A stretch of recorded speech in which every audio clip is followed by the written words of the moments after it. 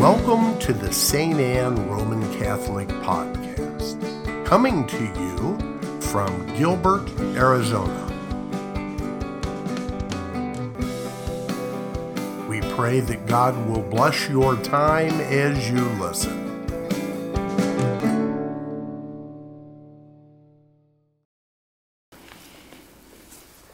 Good afternoon, sisters and brothers. Good afternoon. So God is good all the time. So we are now in the fourth Sunday in ordinary time. So the gospel today is chapter 5 of the book, the Gospel of Matthew. It is the Sermon in the Mount, Sermon on the Mount. It starts with the Beatitudes. So Sermon on the Mount is chapter 5 to chapter 7. So it's chapter 5, verse 1 until 12. So it presents a declaration. The Beatitudes present a declaration of blessing toward certain groups of people because of either who they present themselves to be or what exemplary things they had done. So each one of the Beatitudes contains, in the first part, a reference to a particular exemplary group. Then, in the second part, the reason for their being happy or blessed. In Greek, makarioi. So this is mostly in terms of what they will receive in the future, which although perhaps not excluding earthly blessings, most likely refers to eschatological blessings in the next life. That's the Beatitude. So sisters and brothers, see, in today's first reading from the prophet of Zephaniah, the Lord has just finished telling the people that they will suffer devastation because they had turned away from Him to follow foreign gods and have become proud and complacent. So that's the context, the situation of the people of Israel during the time of Zephaniah. They were so unfaithful, they were worshiping other gods, and they were complacent and then proud of themselves. That's why there's a prophecy. Yet, He promised to save the humble and the lowly. That's the promise of God to Zephaniah. We can say that the Lord's message from the first reading is like the Beatitudes. You listen to this. Woe to you who sit in your pride and ignore my ways, for you shall be destroyed. Blessed are you who are humble and lowly and seek my ways, for you shall be saved from destruction. So that's the word of Zephaniah. So in the gospel, sisters and brothers, Jesus sums up His teaching to His followers that the world is completely wrong and upside down regarding who is successful and deserves reward. Contrary to the values of the world, it is the lowly, the poor in spirit, the humble, the meek, those who mourn, those who are insulted and persecuted for the sake of righteousness. They are the ones who are blessed. Jesus proclaims that these should rejoice and be glad because their reward will be great in heaven. So brothers and sisters, so how can we understand this teaching of Jesus? Because as you see, this is contrary to the natural tendencies of our fallen human nature. So we can begin by reflecting two truths. First of all, that everything we are and possess comes from God purely as His gift. That's the first truth. And second, that we cannot properly receive a gift if our hands are already full. So we would not even be alive at all if God had not willed us to be. And if He did not continue to hold us in being in each moment.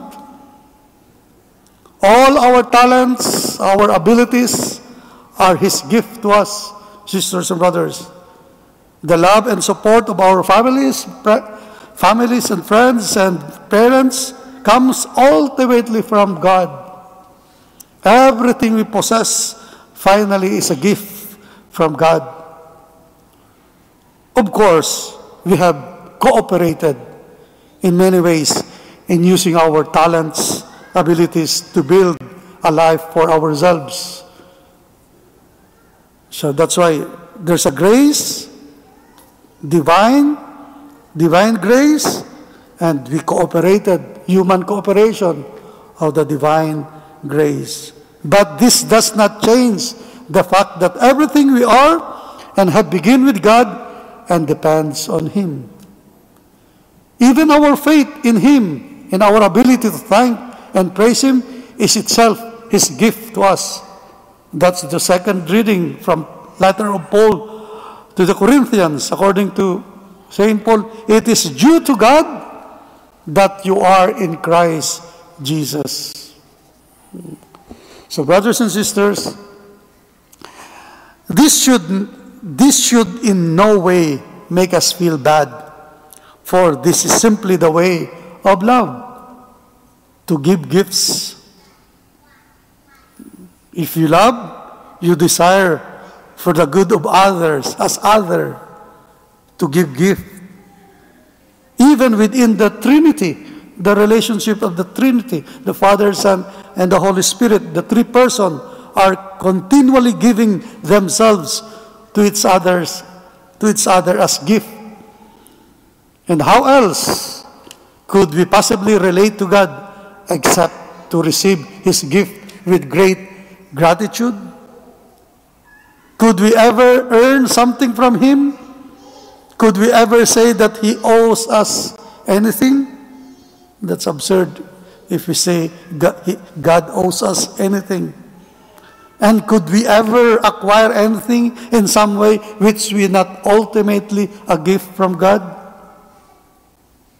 Always and for all eternity, sisters and brothers, everything we have and are, we will have received from God and as a gift of His love for us. So, brothers and sisters, although God has already given us so many wonderful gifts and blessings, He is far from finished. He wants to continue to pour out His Spirit, His blessings upon us, to purify us and transform us into the very likeness of Christ, and unite us to Himself for all time. So, sisters and brothers, for this to happen, though we need to be ready to receive His gift with open hands and hearts.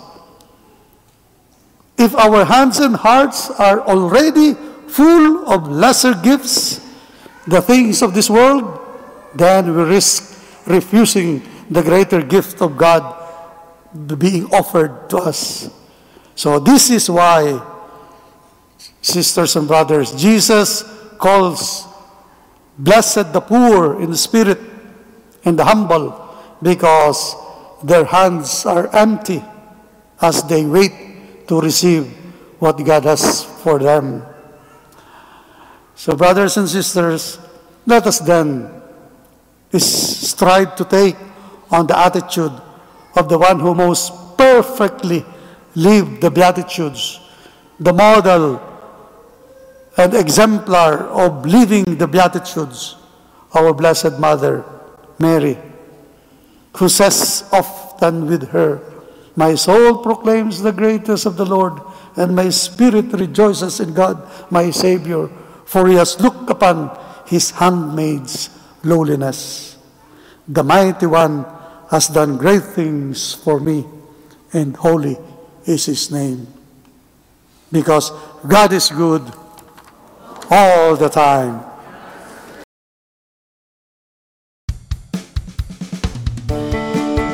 Thank you for listening to the St. Anne Roman Catholic Podcast. For additional podcasts and media, visit us on the web at www.stanaz.org.